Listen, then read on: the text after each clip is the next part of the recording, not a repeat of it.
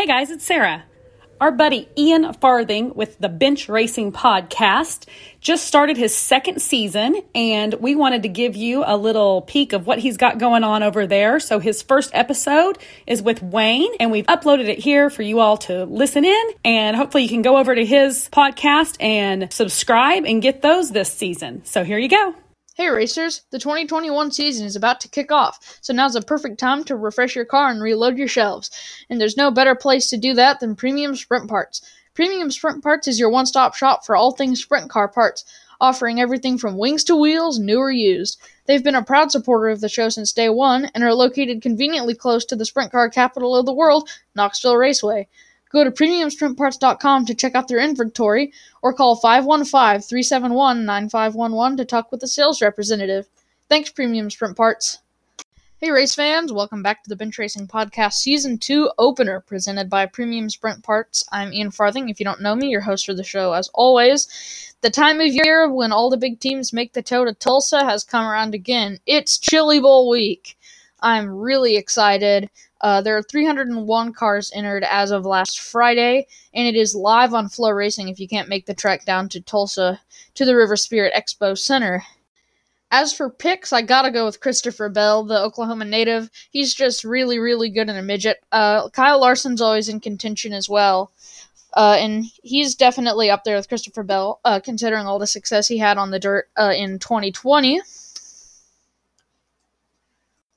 Let's keep the intro short and sweet and move on to our guest segment of the show this week. I had a nice chat on the Zoom line with Wayne Johnson, driver of the number 2C sprint car with the World of Outlaws Touring Series. We talk about everything from his start in racing with his family, to what it takes to win Rookie of the Year with the World of Outlaws. So let's roll tape on my interview with Wayne Johnson here on the Bench Racing Podcast, presented by Premium Sprint Parts. Joining us here on the Zoom line on the Bench Racing Podcast is Wayne Johnson. And Wayne, congrats on Rookie of the Year. Thanks, Ian. Man, I tell you, even to get it at 49 years old, still pretty cool. Yeah, absolutely. So how tough was the competition with the World of Outlaws for your first year? Well, I'm not going to lie. It was tougher than I really thought it was going to be. We had a lot of issues going on with our car and just a few things that we just missed. And it being a rookie year, I knew it was going to be tough, but it was way tougher than I thought it was going to be. I heard something about a season-long issue with your chassis. So what was the deal with that? Well, we just had some stuff going on with our Jacobs ladder that the mounts were not where I thought they were. I'm not going to say they were wrong. They wasn't where I thought they were. And, with two crew chiefs and whatever you want to say, they never found it. And then just finally the week before Kokomo, I just kind of got ticked off, and we just was struggling so much, and just went in the shop and went to work. And I'm not going to say that it was wrong. I'm not saying Maxim built it wrong. I'm just saying it was not where I thought it was. So we made some adjustments, and right out of the bat, at Kokomo, we qualified better. And at Charlotte, we actually had a lot more speed than we've had all year long. So it was definitely a problem for me. So you have to throw your whole notebook from this year out the window starting next year with the different chassis setup? Well, I would say completely throw it away, but there's some things in there that we definitely can't use, because like at Kokomo, we were 8th quick, got through the heat race, and I don't remember where we started the feature, but we just tightened the car up like what we had been doing all year long. Well, with the ladder spiked more than it was in previous races, the car was just way too tight. So just going to have to go back and just know that, having that in my head, in my thoughts, that you can't be that tight with the ladder the way it is now. Yeah, I did see, I was watching the Dirt Vision replay a couple of days ago, and it looked like you were plowing. Yeah, we just got so much tighter. Yeah, it's crazy. Yeah, one of my pet peeves on the sim is a tight race car. I hate it. It just, you feel like you're kind of stuck because there's not a whole lot you can do. Well, when you're so tight, the car just doesn't go the right way normally. Normally you're wanting to go in a circle, and when it's tight, shoving the nose, you're not making a nice circle. So just tight's not – a lot of guys like tight race cars. I'm just not one of them. Yeah, so what are some of your earliest memories of racing? Well, actually, I had an interview yesterday for open wheel or sprint car and midget open wheel. You don't even know what open wheel is. Sprint car and midget, and it goes way back to when I first started getting to race with my dad. Just racing locally and having my dad and my brothers there because we all three raced, all three of the brothers, and that was just, I don't know, it was just more fun. I'm having a great time now, but just the memories back then with my family. We were all racing against each other, and we had Sunday dinner at my parents' house, and you wanted to have bragging rights on Sundays, between us three boys. Yeah. So, what car class were you running? Back then we had, it was 1987, I believe, and we ran. It was like a sprint car, but I don't know if you know what the super modified days were. They're a longer wheelbase, but they're a sprint car chassis type thing. They were just called super modifieds or modifieds, and they had wings. They just wasn't as big as they are today, and smaller engines and that kind of thing. But it was back in the super modified days. Yeah, I've seen some pictures of super modifieds. So how did you make the transition from those to sprint cars? Well, I'm going to say around 92, the 100-inch cars kind of went away. Around here, they might have been around a couple more years, but they were fading out just because sprint cars were big everywhere else. And so I believe it was 91, I ventured off and started trying to run some sprint car races. And just knew that if you wanted to do this for very long, that you had to be in sprint cars, those super modifieds. I think Oklahoma might have been one of the last states to even have super modifieds. Yeah, absolutely. So did you start running 305s or did you jump right to the 360 car? Well, back when I started, there wasn't a such thing as a 305. The very first car I drove was a 100-inch wheelbase car. It had an inline 6-cylinder engine. And I want to say they were like 260 or 80 cubic inch or something like that. I don't really remember. But, an old truck back in the day had inline 6-cylinder engines, either Ford or Chevy. And that's what I started with. That was a rule that they had back then. It was called a modified, and they raced without the wing, and it was an inline 6-cylinder engine. So the second year I ever raced was a V8 with a 360, but then it had a carburetor on it instead of injection. So, all that's evolved in so many years. That was a long, long time ago, buddy. Yeah, for the first time this year, I really got to look under the hood of sprint cars, 360s at Knoxville, and with you with the 410. And the way that the fuel injection works is pretty cool. Yeah, for sure.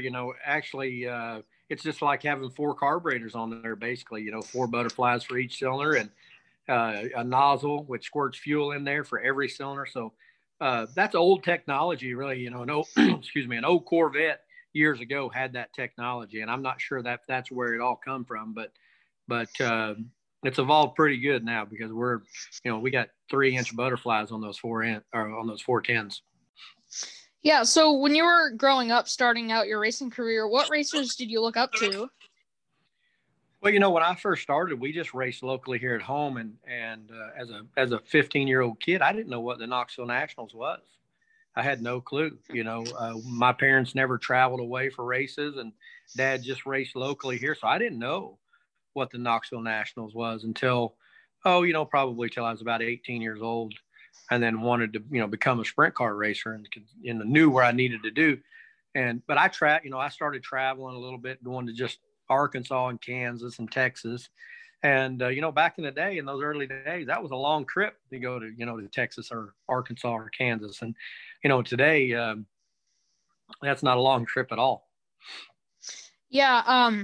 So who were your mentors as a developing driver? Was it just your dad, really, if you were going out racing with him? Dad, my dad was a big influence. He wasn't very good. My dad wasn't a very good race car driver. But I had a couple of brothers that raced before me, and one of my brothers was really good, and he taught me a lot. But there was a lot. Steve Kinser was my hero, still is. But on the local level, I had one of my favorites. They called him the Flying Dutchman, and his name was Dutch Ter Steege. And he was just a cool old guy that would talk to me when I'd go to the pits and show me things. And I actually got to race him my very first year starting, and that thought that was pretty cool. But growing up sitting in the stands, he I had a lot of favorites, how you do, but Dutch was probably one of my favorite that raced on the small track at Oklahoma City, which was a quarter mile. And then they had a half mile track that they raced also. And a guy named Stan Constant was a big mentor. I actually worked out of his shop for a little while, but Stan, they called him the one-arm bandit because when he was born, his left arm was basically amputated just below the elbow, and he didn't have a hand, and he raced and he kicked butt. So it was pretty cool. Is there a particular season that you think of as like your big break? Oh man. I would honestly say that probably the biggest break that I ever had was getting to compete at Knoxville full time in 2002, and I ran the Gum Out Series, the World Valley Gum Out Series before that, and just drove for a lot of really good car owners. But I think what really put my name on the map was racing Knoxville every week, and that was in that Beaver Drill and Tool car, the 12X car from Kansas City. I honestly feel like that was probably what people recognized and said, "Hey, who is this Wayne Johnson guy?" So I would honestly say that car. Mm-hmm. So how do you get hooked up with Todd Carlisle? Wow. I was injured in 2010, and Todd's been a car owner for years. He used to own a car that was driven by Dennis Parks in the NCRA days.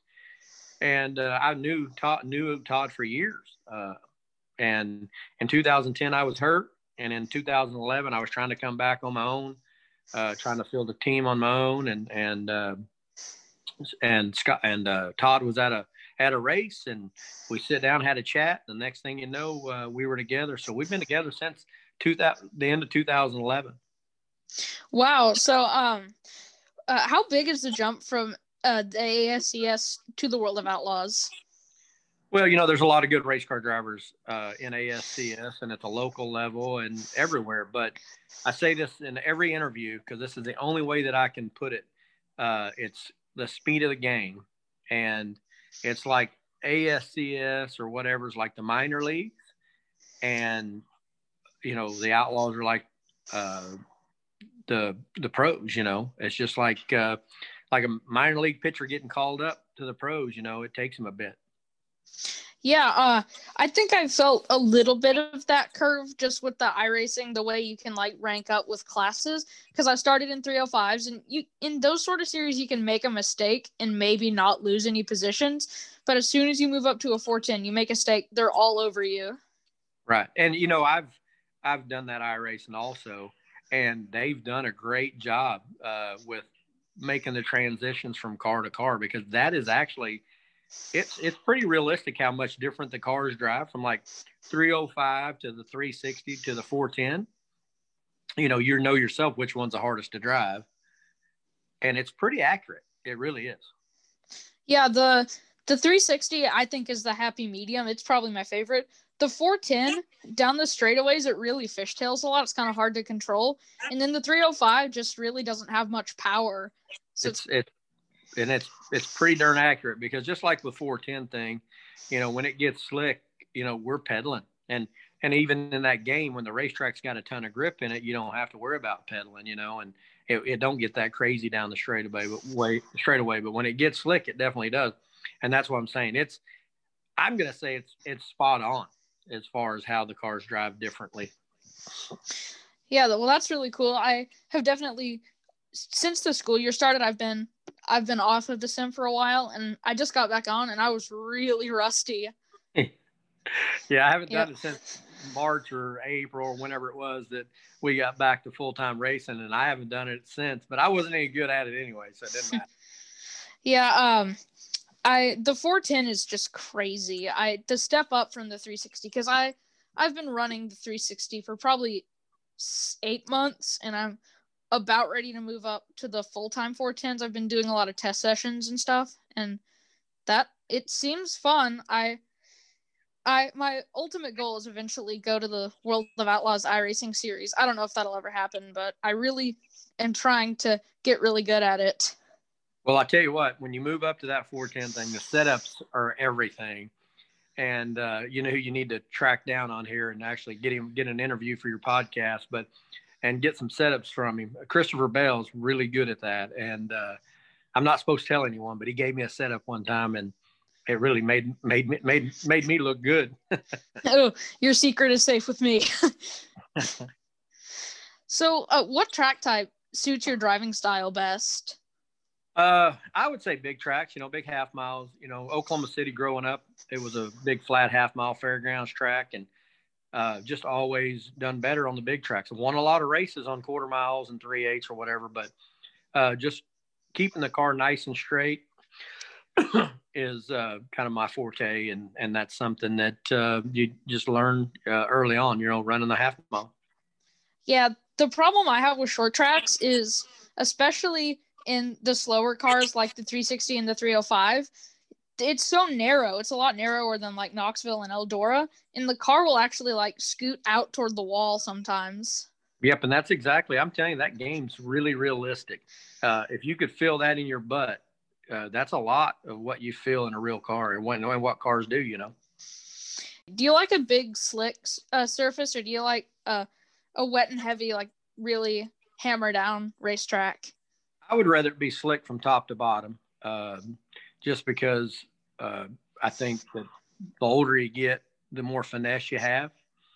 And it's definitely easier to pass when it gets slick. When it's heavy, everybody's just hammer down and follow each other, Yeah, I actually ran a race on iRacing 2 days ago, and I couldn't make any passes. And as soon as it got slick, you can kind of finesse the car and run different lines and be equal. Right. Same type deal. Yep. Yeah, because when it's heavy, it's just so bottom dominant. If you run the top, you're just taking the longer way around, just not any faster. That's exactly right. Yep. And that's the way it is with real race cars too. You just get in line and follow each other. Yeah. So what do you think of as your biggest win yet? Well, at I-80, they had I don't remember what they called it now. My brain they had a fall brawl, and it was a 2-day event. If you won both events, you won $50,000 extra. And I won that in 2014, I believe. And that was the biggest money win I've ever had in my career, and that was $63,000 or something. But honestly, the biggest win would have to be the very first prelim night of the Knoxville Nationals. When you win one of those races, it's a big deal because everyone's there. There's 25,000 fans in the stands that see you do it, and that would probably be the biggest win for sure. I mean, between those two. Yeah, those big money races it's really fun to watch the drivers just go at it every lap. Yeah, that race was crazy. I won the prelim night, and like I say, you had to win both nights to get the money. I won the prelim night, and then in the feature we were running, I think third or fourth or something like that. And about halfway through the race, they had a red flag, and we were able to stop and adjust on the car.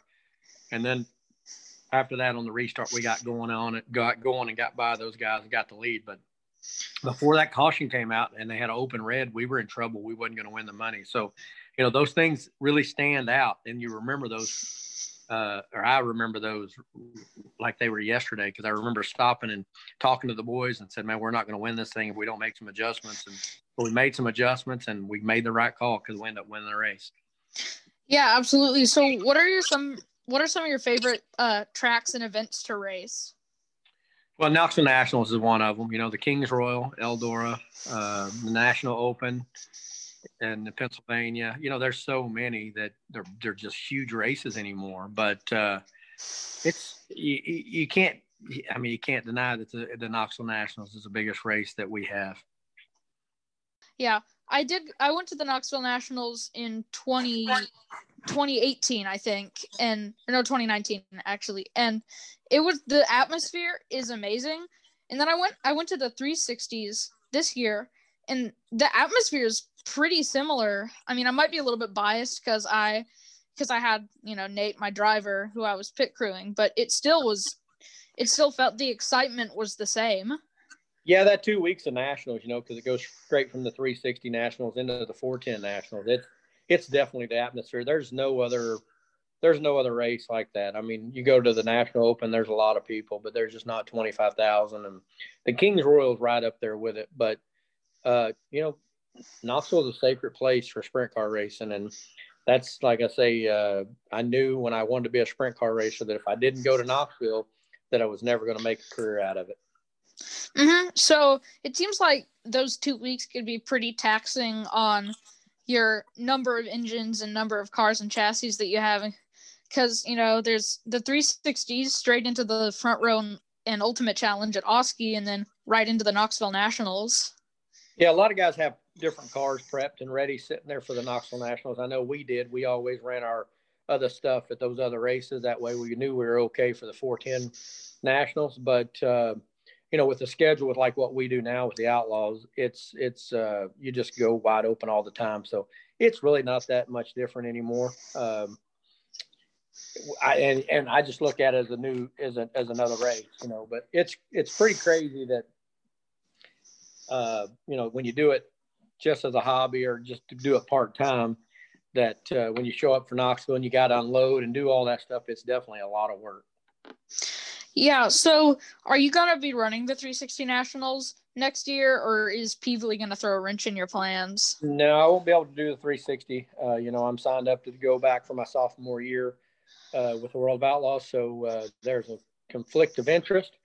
Unless there's a big rain out weekend in Peevely and Knoxville races, then there's a possibility. But then I'd have to get the Outlaws to let me do it also. Are you excited to run I-70 for the first time? I am. Not sure where they are with finishing or completing that place, but I know it's on the schedule. But yeah, there's so many old school races that I've seen videos of, and just have a new place come back to life that's been shut down for years. We don't have enough racetracks. It is, they're shutting down more than they are opening back up or building new ones. Yeah, I drove by there every time I went on a road trip for quite a while, and it's really cool to see them rebuilding. I have seen on social media they're getting pretty close to being done, and I can't wait to go out and watch the show for the first time. Yeah, I'm excited because I've just heard so much about it. I've never got to race there, so hopefully they get done and all the COVID stuff opens up and we get to go there. Yeah, so how's that new trailer that you bought? I remember talking about when we were at Lakeside that you were selling your old trailer and getting a new one. Actually, it's awesome. We've been busting our butts getting it ready. I believe right after Christmas, maybe first of the year, or right after. Once we get everything loaded in it, we're going to do a Facebook Live and do how they used to do. Well, you probably don't even know what MTV is, but they used to do MTV Cribs, and you'd go to all these famous people's houses and they'd show you all this stuff. And we're going to do a Facebook Live and go through the trailer and show the fans actually how much work goes into a trailer and being organized and how everything has its own spot and that kind of thing. So it's going to be kind of cool. Yeah, I'll make sure to tune into that. It's always been interesting to me how you guys can cram so much stuff into a trailer, like enough to build an entire new car and still be legally allowed to go down the highway for hundreds of miles. Yeah, it's crazy. When you came to Lakeside there and hung out with us, I kind of gave you a tour there, and I think you were pretty shocked on how much stuff was actually in that trailer.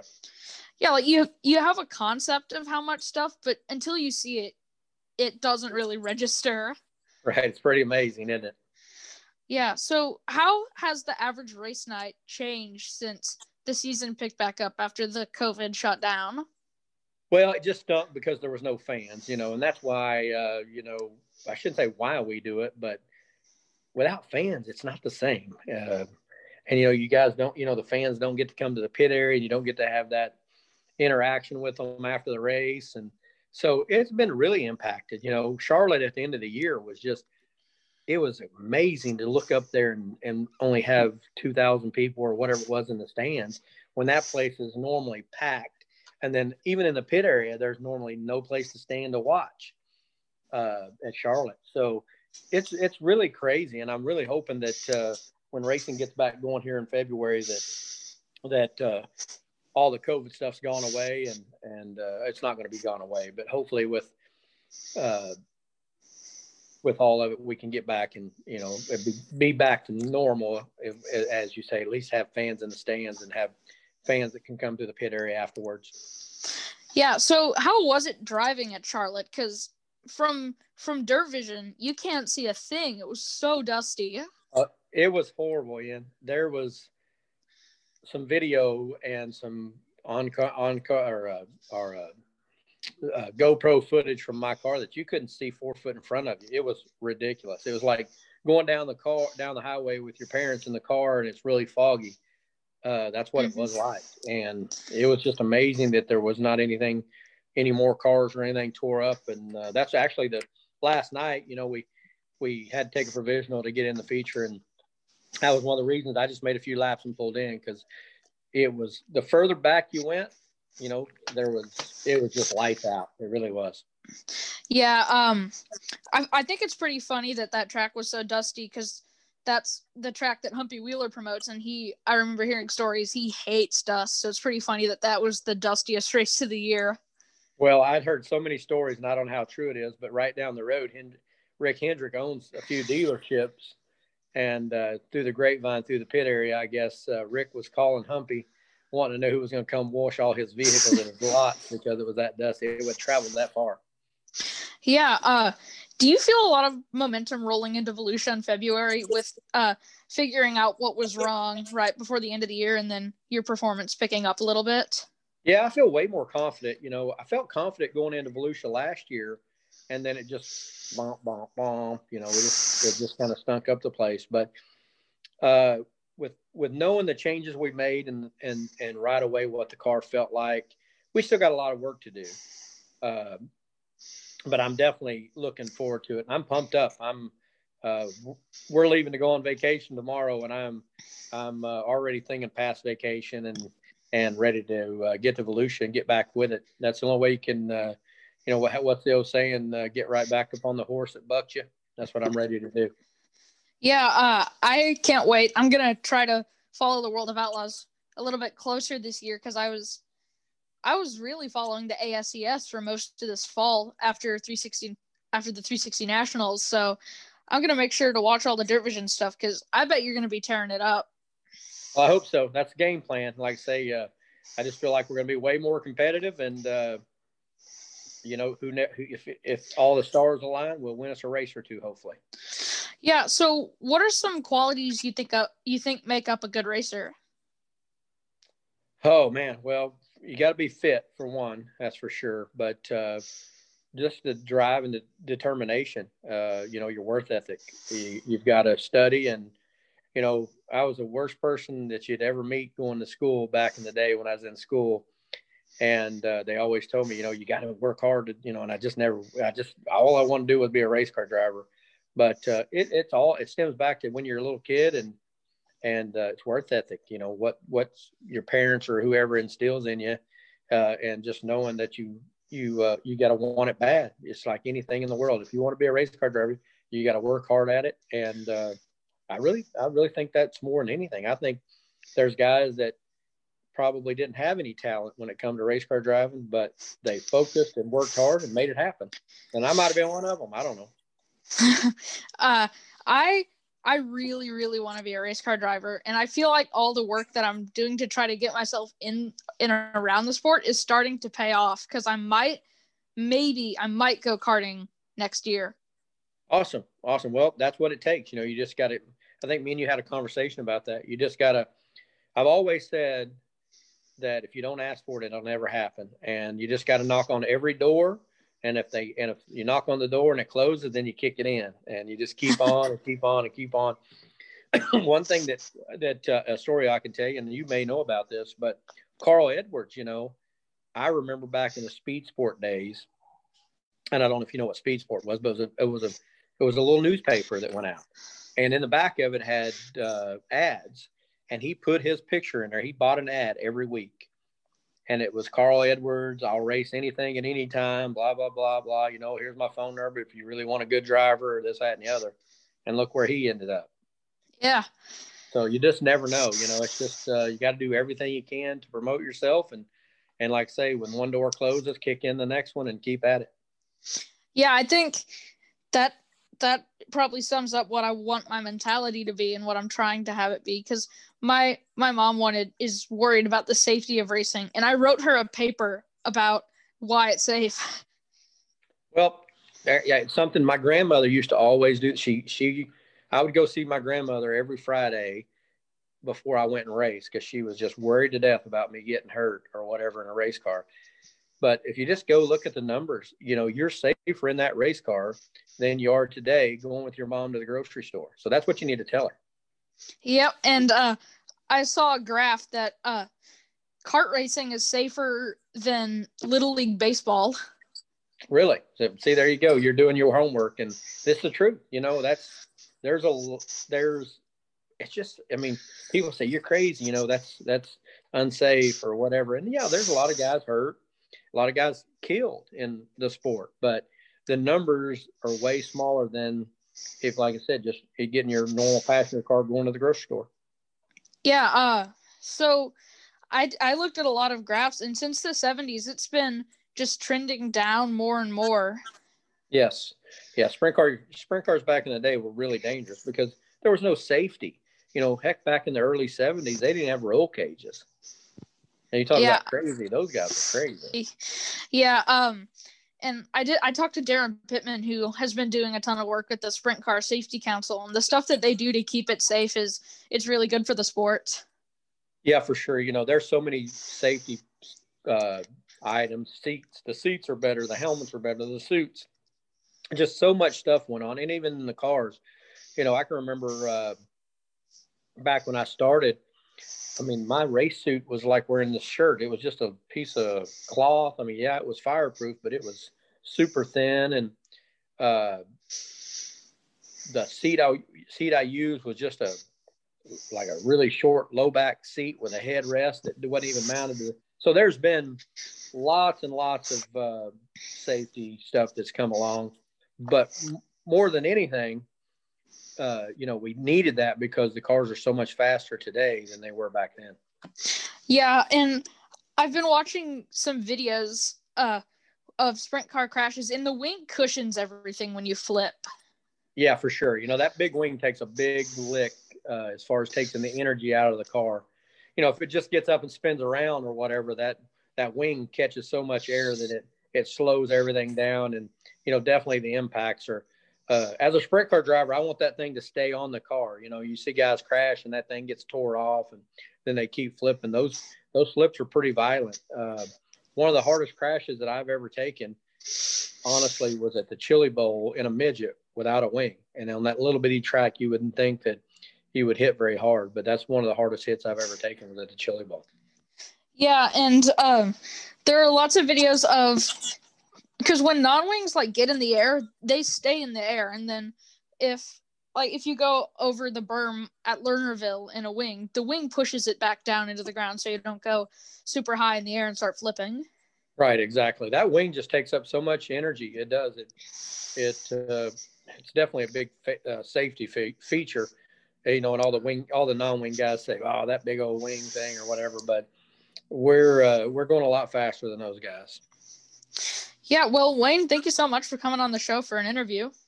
And anytime, always a pleasure to see you, talk to you, and finally glad to get on.